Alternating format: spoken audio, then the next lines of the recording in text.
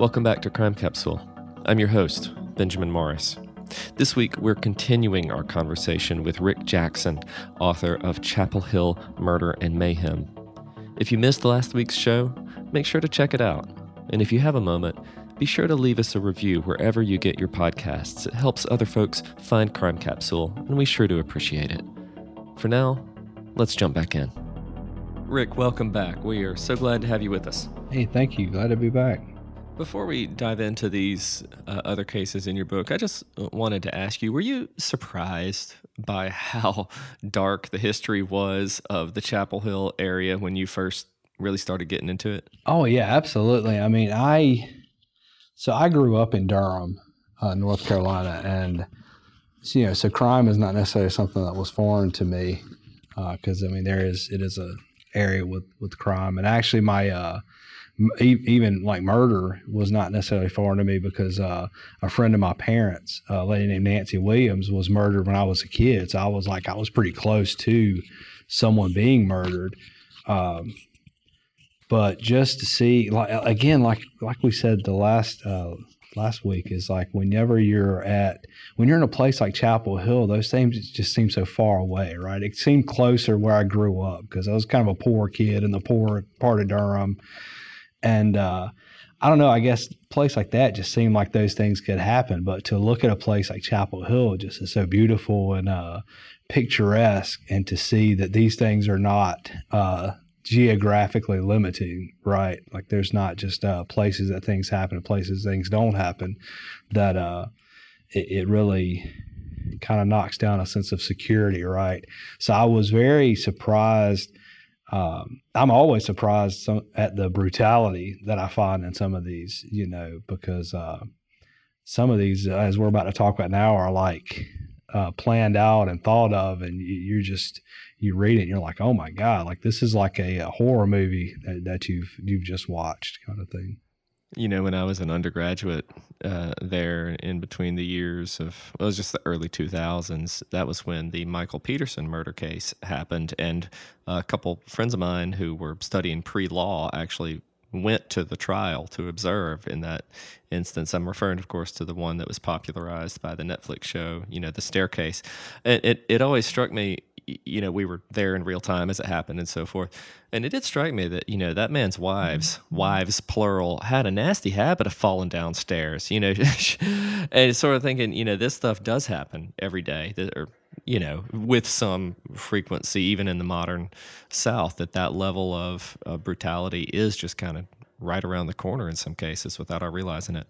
Yeah, and in the case again of Michael Peterson, lived in a beautiful house, beautiful neighborhood, very talented author.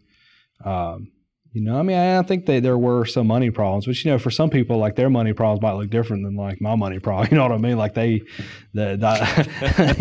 probably different. I wish I had their money problems. Exactly. Right? Yeah, exactly. So but for them maybe, but I don't know that that's ever been a pressure enough to do the things that get done out there, right? And yeah, it's just you look at the picture and you're like, well, hey, this guy's got it all, right? He's got it all. He's got everything. And then next thing you know, these guys' wives are taking a tumble down the stairs, and it's mind-boggling. It is.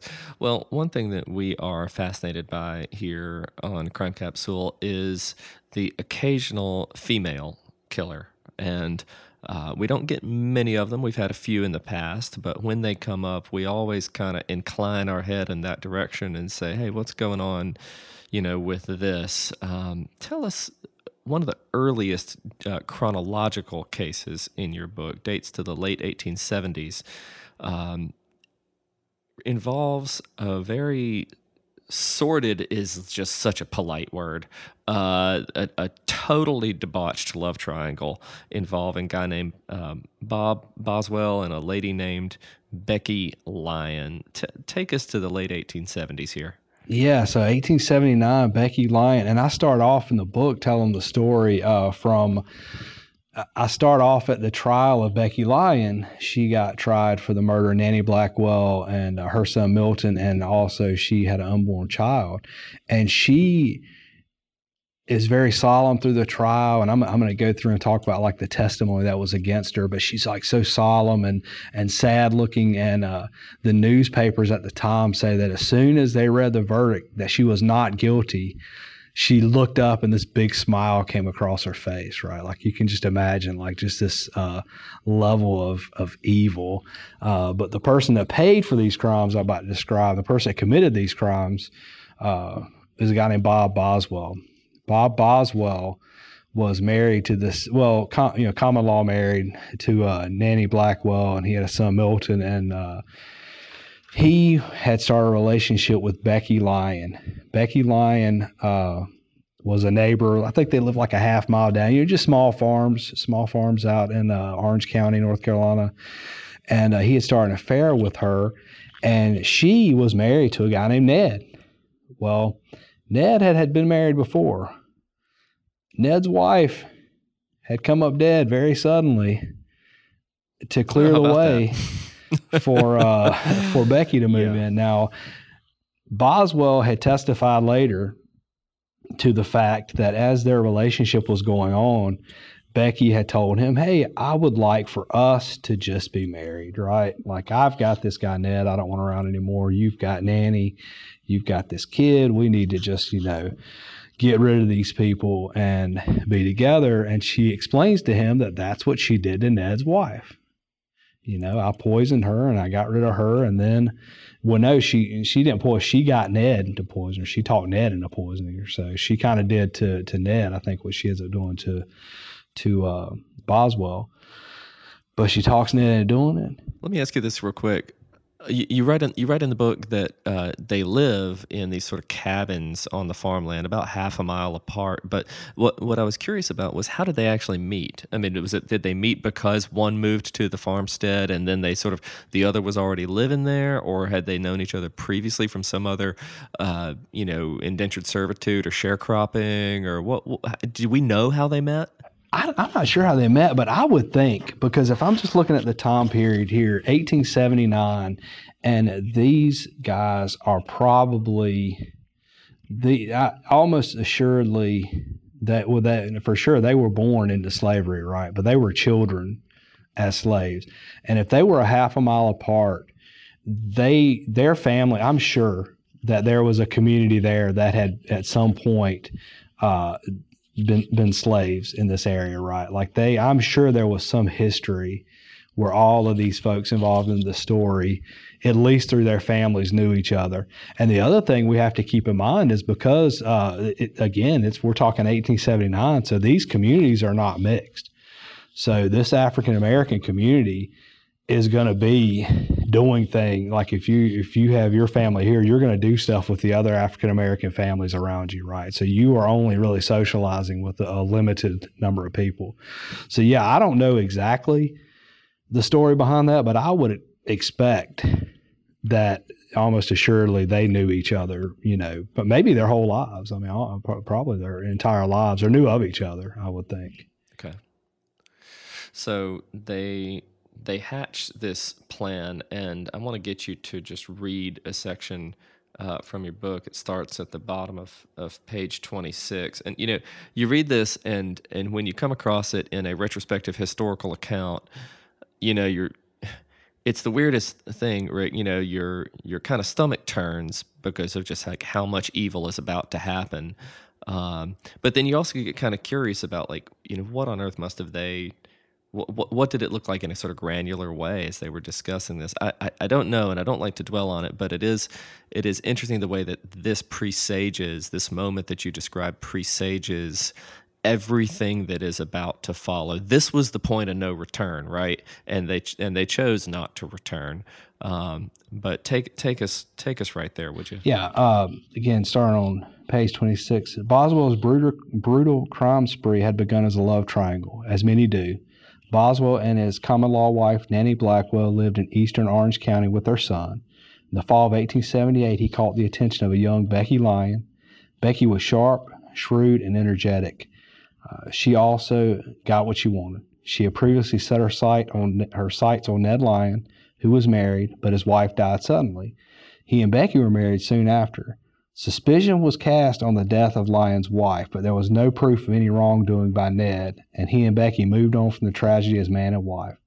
Soon, however, Becky was restless, and she took up with Bob in an affair.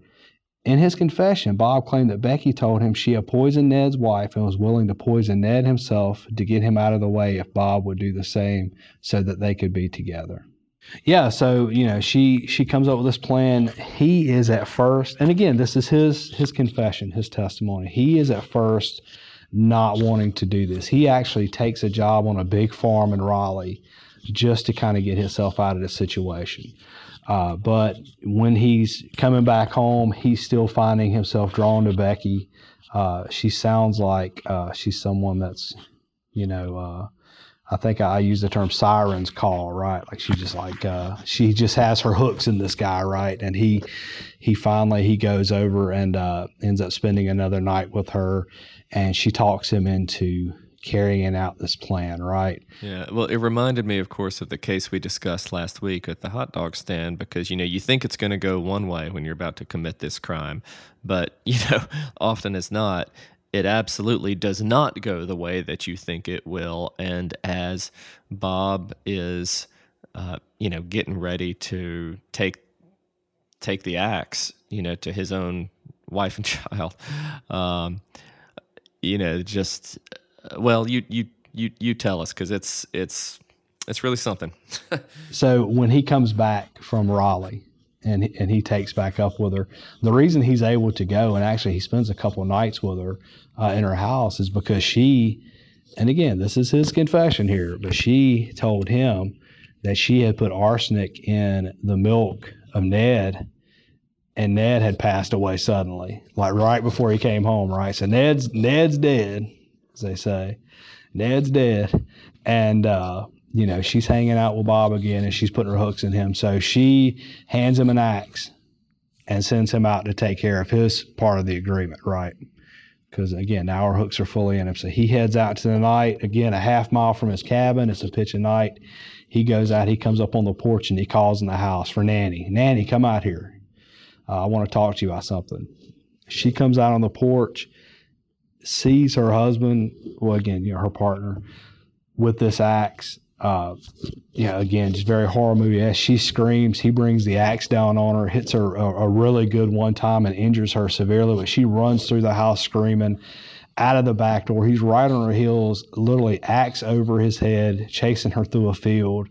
If it was not for her just getting tangled up in the pea plants that they had planted out there and falling, she may would have made it. Gone away. Yeah. She may have made it. And that would have put him in, he would have had to decide what he was going to do past that. But I mean, literally, again, in his testimony, like he's standing over her, she rolls over on her back, severely wounded, looks up at him, eyes big, with terror, as he brings the axe down and finishes her off. He drags her body back up to the house, puts her into bed. And then he's wondering, he's like, well, man, what am I going to do about the kid? What am I going to do about Milton in there, right? Did he hear anything? He goes and checks on him, and he's asleep. Well, again, you're thinking, as you say, like going one way or the other, you're like, well, maybe, he walks away. And he does walk away after he closes the door and takes a torch and throws in the house and lets the house burn down, right? So, literally just walks off pretty much into the moonlight as this house is burning behind him. Just a gruesome scene. Luckily, it didn't matter in the end, but I'll say this, luckily for the evidence that people were able to find, people caught the fire soon. And they got there and they put the house out in enough time to be able to see the shape of the bodies. They could see that Milton had died from smoke inhalation. They could see that she had been brutally murdered with an axe. And they also were able to do an autopsy on her and find out that she had an unborn child at that time. So it was just very, very brutal what had happened here. And they were on to Bob like really soon, right? Like they pretty much went and picked him right up. And of course they tried him and they found him guilty and he confessed. But what really got Becky off at her trial and kept her from getting executed is because people were looking at Bob and listen to his confession, you have to question someone's honesty that can do stuff like that. You know what I mean? In a way, you're like, well, he's being honest.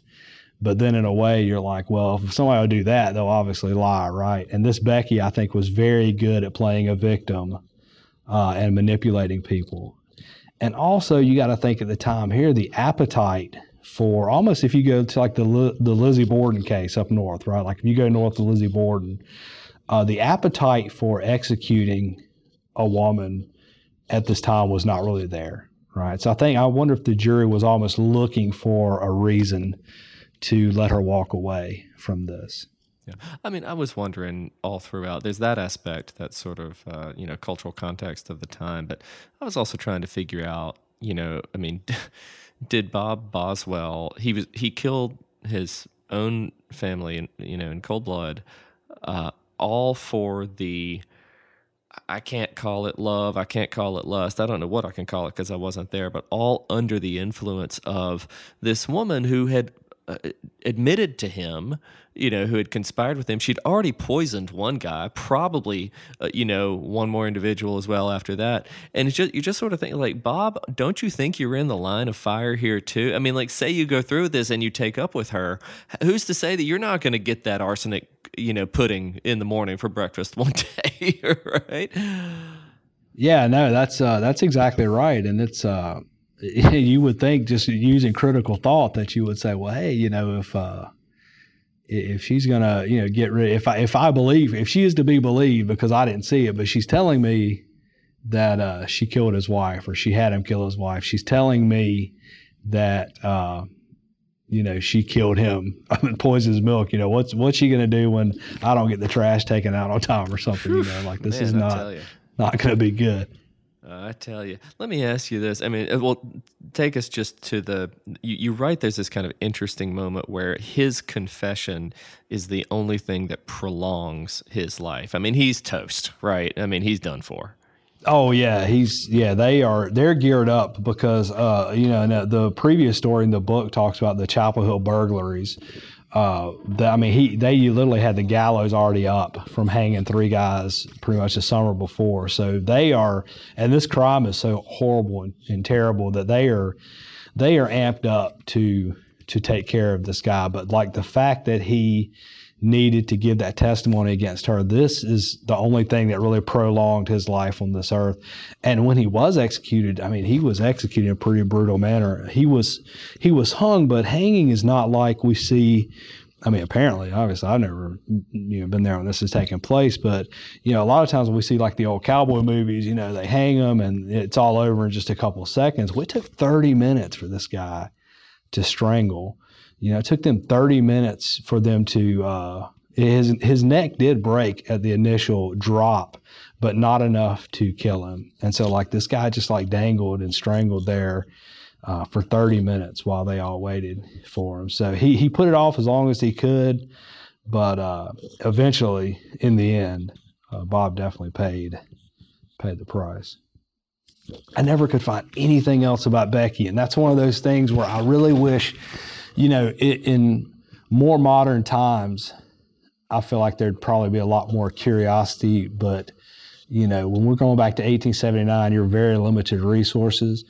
And I'd like to know that same thing. Like, I wonder if I would think she'd have a really hard time just walking back into this community, which had to be very small and tight-knit. You know what I mean? So there's just really no telling where Becky ended up. And I would really give quite a good amount to find out what happened to her after that. But I've never found any record of her after this trial. I mean, so often in situations like this, somebody changes their name, and kind of, but you never know. Look, the last question I have for you about this case, Rick, is this one's from the heart.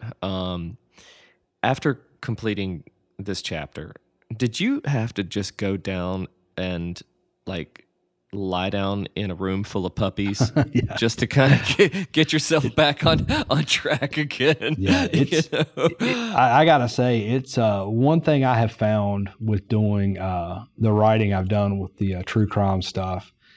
There have been there's definitely been times, because I'm a dad. I mean, I'm a husband, I'm a father, and especially when it's dealing with children, it gets really tough sometimes. It can be emotionally draining.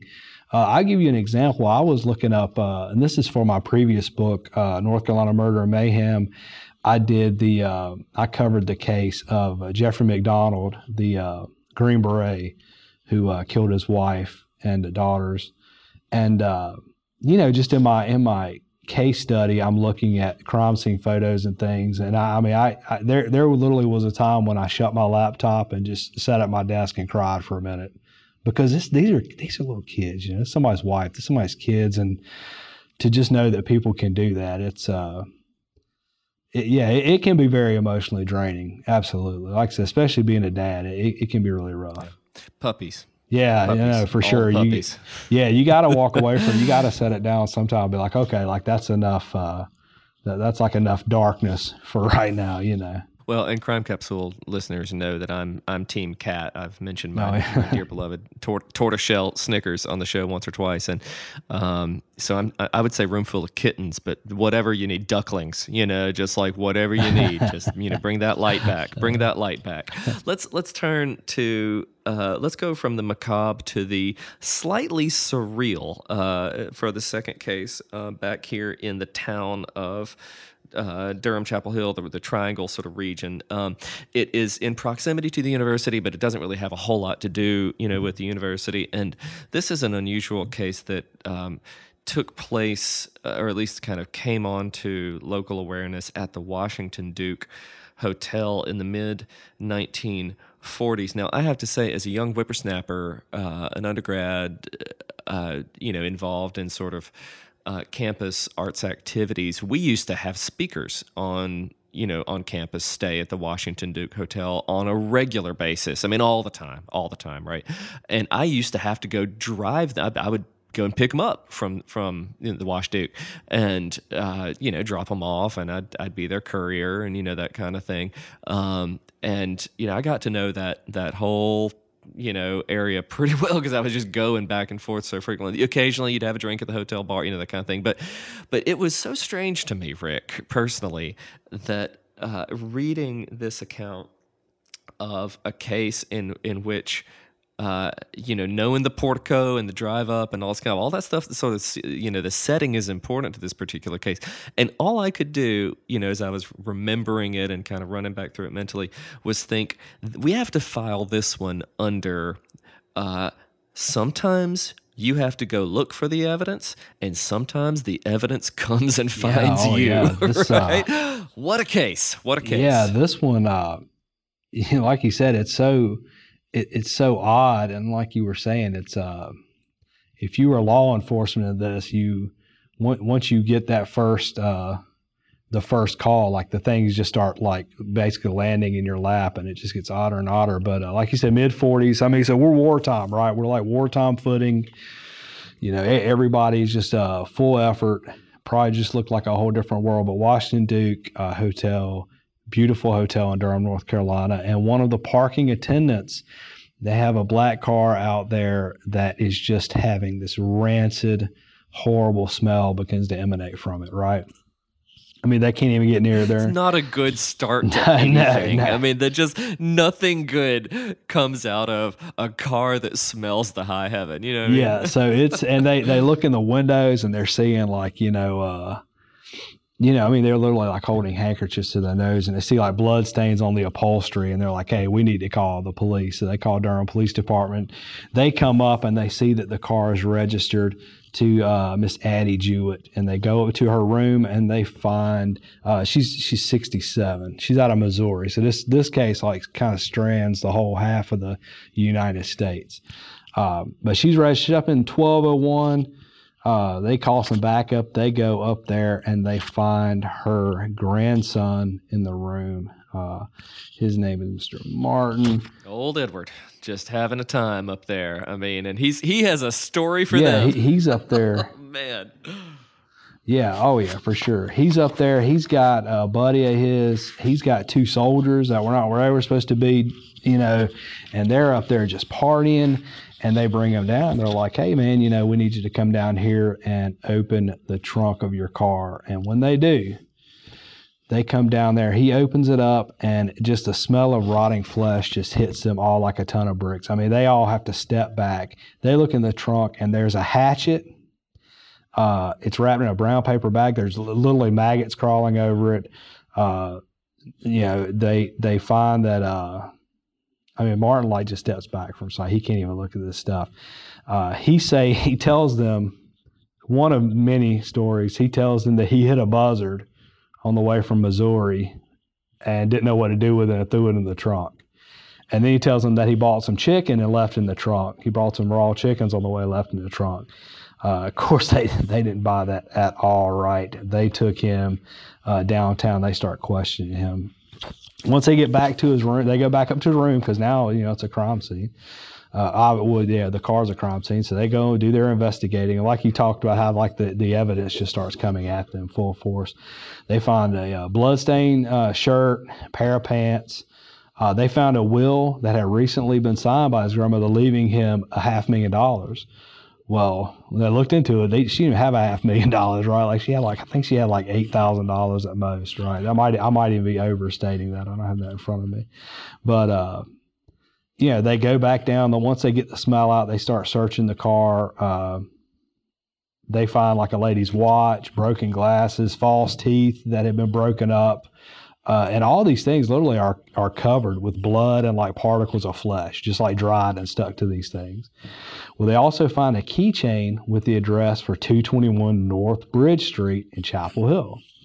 So, of course, now they go to the next location, right? Get to the next location.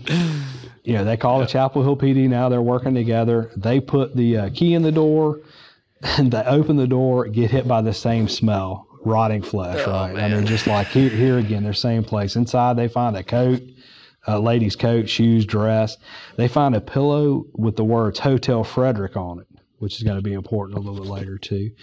And while they're searching the place, somebody walks by, and they, of course, the house is open now, smelling like this stuff, and someone's like, "Hey, there is a boat down by this lake, Eastwood Lake, that smells just like this house, like this rotting flesh." Imagine that. So now they go to the boat, and they're looking at the boat, and they're like, okay, now we probably need to drag the river or drag the lake and see what's going on. And sure enough, they find out this poor old lady who has just been brutally murdered. Edward Martin gets arrested, and he comes out. So this guy he's a smart kid.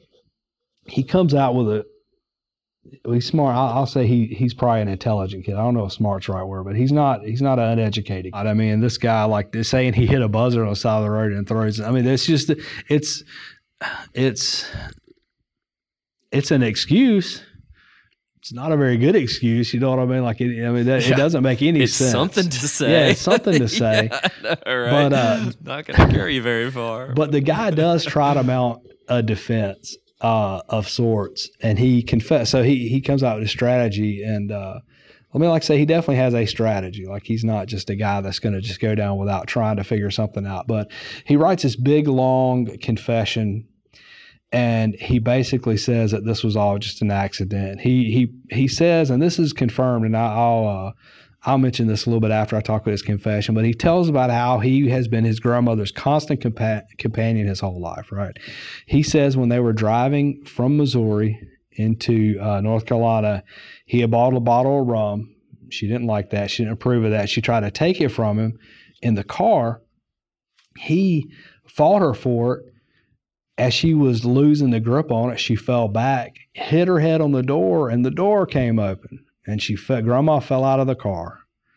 Well, he felt bad that she fell out of the car, so he immediately stopped, threw the car in reverse to go get her, but ran over her by accident.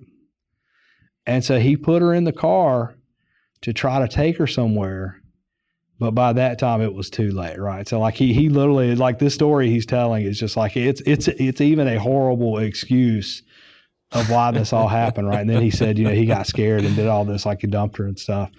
So crazy confession, but of course his confession is not even true. There's no way that's true. He's just trying to get out of it. But that being said, his family, he ended up being transferred back to Missouri for the trial, but his family did come and testify and said that his grandmother, Addie Jewett, was she was a very controlling and overbearing woman. And actually, Edward's mom was her daughter, and she was so involved in her marriage that she and her daughter ended up getting divorced because her mom would just not stay out of her marriage. And her mom ended up kind of taking Edward from Edward's mom and like, hey, I'm just going to raise this boy.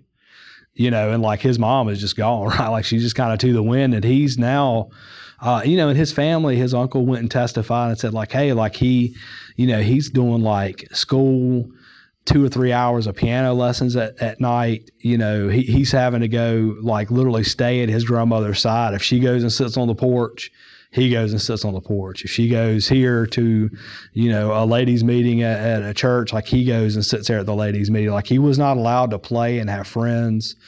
He was just with her constantly, right? So you can see, again, probably this resentment building within him against his grandmother. And so, when he was old enough, he tried to break ties with her. He tried to go to college. He went to Duke University in Durham, but she moved out there too. Like she just followed it. Even when he tried to move away from her, she followed him and just would not let him have any kind of freedom or separation. But in the end, I mean, the prosecution obviously was able to convince the jury that this was no excuse for brutally murdering his it doesn't justify murder. Yeah, and Edward really thought that she had a lot of money. Right. So he really thought he was going to get his freedom, a lot of money. Even if he had got away with it, like I say, she really didn't have that much money anyways. But he was found guilty. And one thing that I'll say, like to just tell the kind of what the guy is, what kind of guy he was, on the day of the verdict, a reporter asked him, he said, would you rather go to a mental hospital or prison? And he said, at the hospital, I'd be chained up with the same murderers. And if I go to prison, I have to work. I don't want to work and I won't work. It was his answer. So this guy's basically like, hey, I'd rather go to the insane asylum. But he got sentenced to 20 years in prison for second-degree murder because they really couldn't prove that it wasn't, something that just an argument took place between them. But the crazy thing about him is he actually became a model prisoner, but then he escaped in 1950. He escaped prison out in Missouri. Model prisoner until he escaped. He escaped. He's out for quite a while, but then gets in a gunfight after some guys he was drinking with got in an argument with him, and that's how they recalled him because he got in a gunfight, like he got wounded in a gunfight, and they get him and take him back in jail. He does the rest of his sentence, but that was kind of crazy. Did you ever find out what happened to him? Because I'm assuming that he would have been released sometime. If all this happened in the mid-40s and it was a 20-year sentence, and he kind of got out in the mid to late 60s, maybe something like that. Did you ever pick up his thread? No, I mean everything else generally if I don't find anything on anybody after that, it tells me that they kind of fell back into society and just kind of did right. So I never found anything on him beyond that jailbreak. So whenever he did serve his time, he was able to, keep himself out of the newspapers. And that's one thing I will say I found that was very disturbing. There are a lot of people that have committed murder that are like kind of like walking around, they are out there. There are people that because I have later cases in this. Obviously, it's a long time ago, but I've got cases in my book from the 80s and 90s, and I look at the prison records and I see when they got released. And I'm like, well, hey man, this guy's just he's just out there working at Wendy's or something. Like there's no telling where this person's at right now.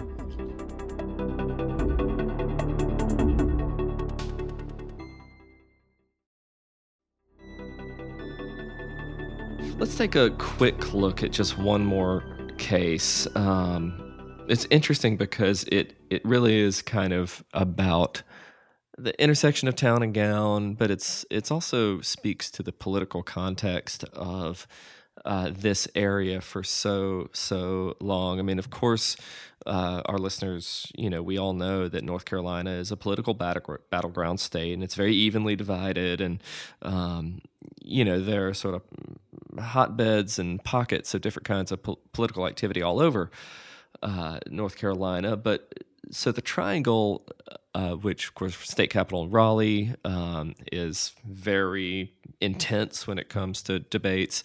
And even when I was there years ago, we used to call Carrboro the People's Republic of Carrboro because it always had this sort of very strong leftist organizing presence, and which did a lot of good in the area for a lot of different people. It's always been the whole area, Chapel Hill, Raleigh, Durham, has always had a kind of heightened political sensibility, right?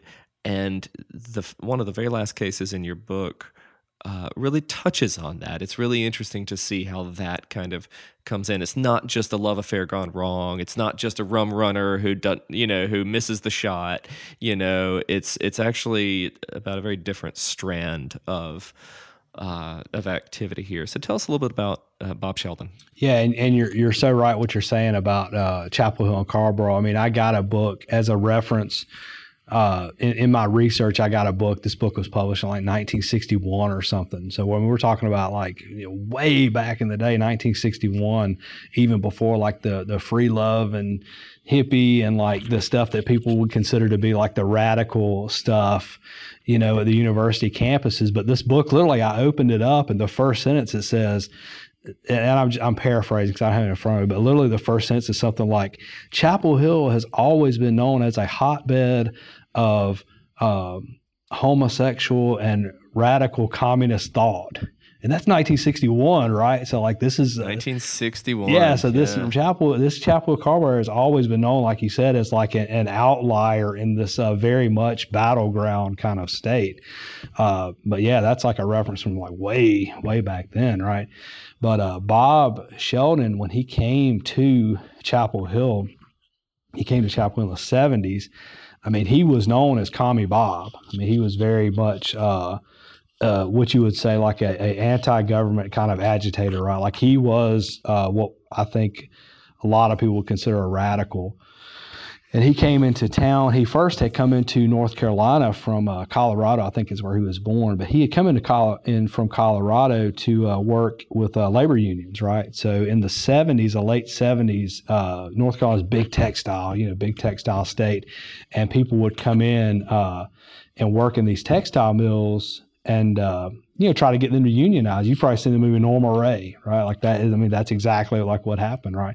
And so he was one of those guys. He came in and he found a home there in a Carrboro area around Chapel Hill, and he opened a book called the Internationalist Bookstore. Well, when he first opened that bookstore, it was more just a place where people could kind of come and get, the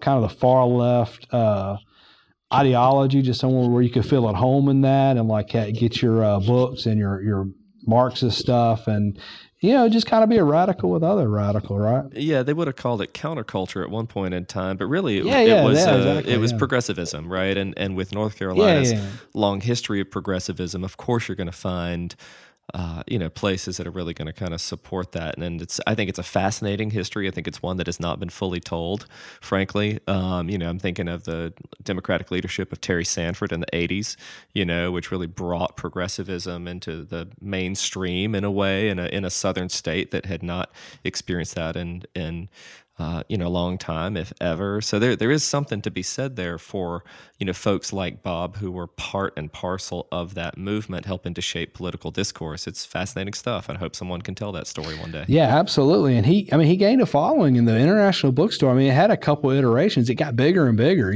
like it was a place where people would come and have these ideals. And of course, you had the university there. So you have, young people coming through, but you also had people just flocking here for these ideals, right? Like these counterculture things, like you said at this time, these ideals. And, just there's that rebellion aspect too of just, we're going to teach this stuff that maybe you're not getting in the mainstream. But he did very well there. And he was really a part of the community. Everybody knew him. And fast forward, this is happening all through the 80s. Again, he's just kind of in the community being there. But in 1991, we have a thing called the Gulf War. And the feeling in the nation was, of course, that after Vietnam, the Vietnam War, had really been a black eye for us as a nation. And on top of that, we were getting a little bit of separation between the war and the current time. And people were looking back and seeing how the soldiers that had come back from the war had been treated also. So now you got people that were like, okay, even if I didn't agree with the war, maybe I shouldn't have treated the troops like I did. So you had kind of a hyper patriotism around that first Gulf War, right? You definitely, though, had, and I think looking back in history, people don't realize that we did have a pushback on it too, right? Like you had people that were getting out in front of it saying like, hey, we shouldn't be getting involved in this. We're not doing the right thing. But for the most part, the country was like in just a real sense of like hyper patriotism. I think George H.W. Bush's approval ratings got up to like 90% or something crazy like that. They were in the 90s. They were. Yeah, and it was just almost unheard of. So I mean, people were, for the most part, I almost think, and I was younger when this happened, but I almost feel like we wanted to have like a redo. As a country, we kind of wanted a redo of this whole Vietnam experience. Well, Bob Sheldon was not having it, right? Like he was saying the same things. You have to give him credit for consistency, right? Like he said the same things about Vietnam. He comes out like, hey, we're not doing right.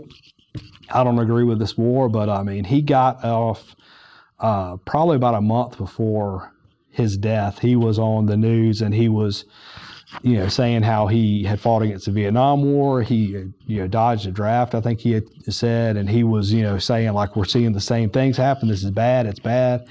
And, he was out in the community. He was not having the flag waving stuff. And on one night in February, I think February 21st, he was supposed to meet up with a friend of his named Ken. Never showed up. And Ken went to the bookstore and found Bob lying there in a pool of blood on the floor. Called 911, of course. They rushed to the hospital. He held on for a day, but Bob was not in a place where he could describe anything that happened, right? Like he was just, he was basically, he was going, right? He was moving towards death and was never able to communicate anything. He had a small cash box. So they called it a robbery, right? They're like, hey, an international bookstore got robbed. Bob Sheldon got killed. That was the police narrative. But all of the people that knew Bob were like, hey, this guy, if he had any money in the cash box, like he was not about money, right? Like the money was not the reason for the internationalist bookstore. They're like, if he did have money, if someone had have robbed him, he would have gladly just handed it to them and been like, well, here, take it. That's who he was. So really the feeling was and has been that this guy really, really, really made somebody angry with his very outspoken view on the war, on the Persian Gulf War. And, this is another one that's very recent, but it's never been solved. There's really never been a good lead on anybody that did this crime. Given the intensity of the political, emotion at the time, I wondered whether they could have tied ballistics to like a military grade bullet, like a higher caliber bullet, and maybe it would have been like an angry veteran, very pro, pro-invasion at that time in 91. I just, I'm sure there's case files, but I just couldn't help but wonder if there was any way to, increase some likelihoods there, but you never know. I don't know. Yeah, and that's another one of those things because it's still, technically, anytime there's an unsolved case, it's technically still open, right? So it's a little more difficult to get your hands on stuff, but, it could be the same exact thing. The police could know exactly what happened, and we're not going to know unless something breaks and they're able to prove it. And this happened in the case later on of Faith Hedgepeth that we, you may have heard of in Chapel Hill. If people want to look that up. But, that was an unsolved case for several years. And out of nowhere, the police bring forth a suspect that no one had even known this guy's name, right? Like he wasn't even on anybody's list of people they thought had done this. But so hopefully something like that will happen. But in my opinion, I feel like Bob definitely paid the price for having his views, right? And it's very sad because we live in a very binary time where we can't. It's almost like we can't respect someone that disagrees with us. And maybe this was a precursor for things to come back in '91. But it used to be that we had a little more tolerance for someone that was standing up and saying something that maybe we didn't agree with them on, but we weren't going to wish them harm. But I feel like Bob definitely got caught up in the fact that he just angered the wrong person in his non-support of this war. Well, and there's another twist here too, as far as the overall history of Chapel Hill, goes, which is that, as you write in your book, that particular building, which housed the Internationalist bookstore, subsequently, its next life was as one of Chapel Hill's most beloved restaurants in its entire history, a place where I've dined many times, called Mama Dip's. We used to take those same visiting speakers who would come to the university area, who I would drive in and out of the Washington Duke Hotel. We'd take them over to Mama Dip's for dinner, and it's just kind of funny how it's all connected in that area. And yet no one ever told us that a murder had taken place in that building. I don't recall any signage, I don't recall any kind of marker. That was just, go and get you that good old, soul food, which we did, and it was delicious. But, there was no indication of what had happened there 30 years previous. Yeah, and again, that's why, like, when I go back to when I was talking about my brother and I writing the first book, Ghost of the Triangle, there's so much history out there, and these little stories all go into, maybe in the history book of North Carolina history or Chapel Hill history, that doesn't make the cut. But, Bob Sheldon lived and he died there, right? And Mama Dip's restaurant was iconic, right? And those things converged there in that spot. And if someone doesn't tell those stories, these things would just get lost to history, right?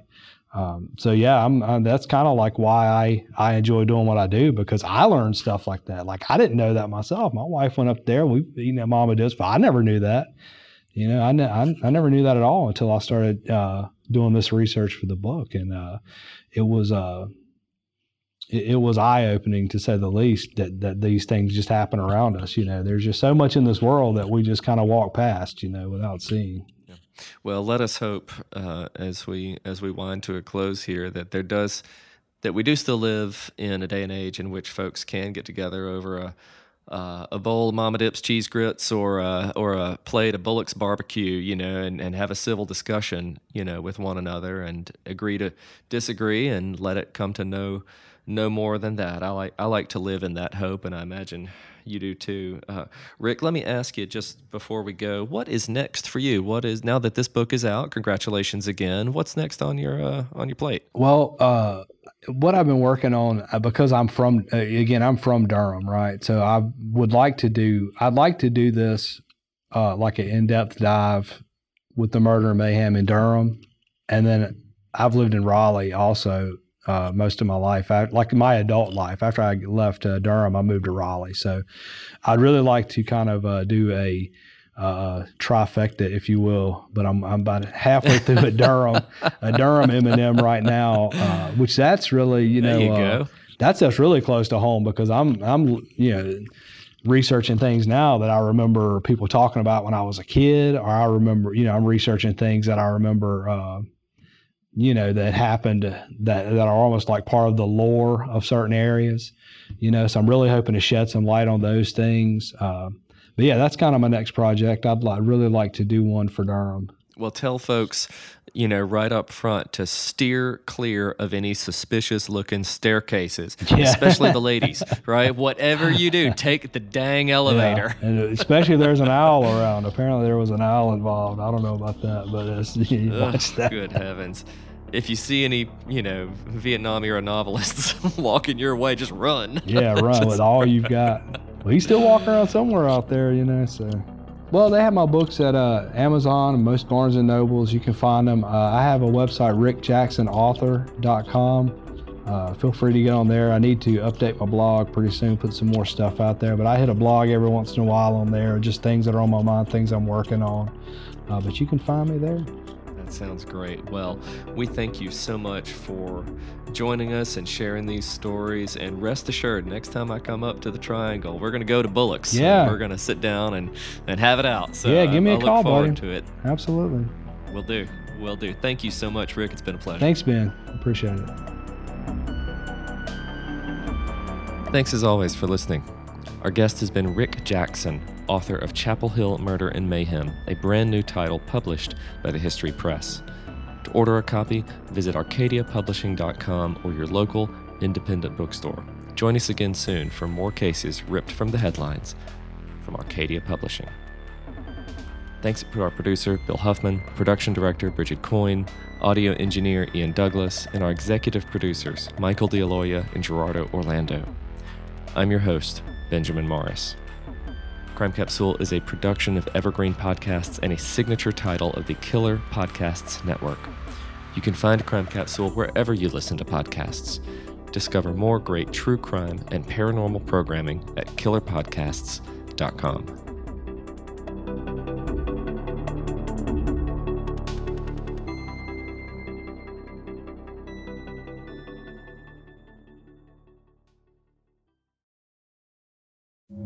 One of Scotland's most notorious unsolved murders. To think that someone could turn a cheese wire into a garrote and take someone's life. The level of violence, the uncertainty, and the randomness frightened people. She always thought the killer was going to come back after her. Society needs to find that killer.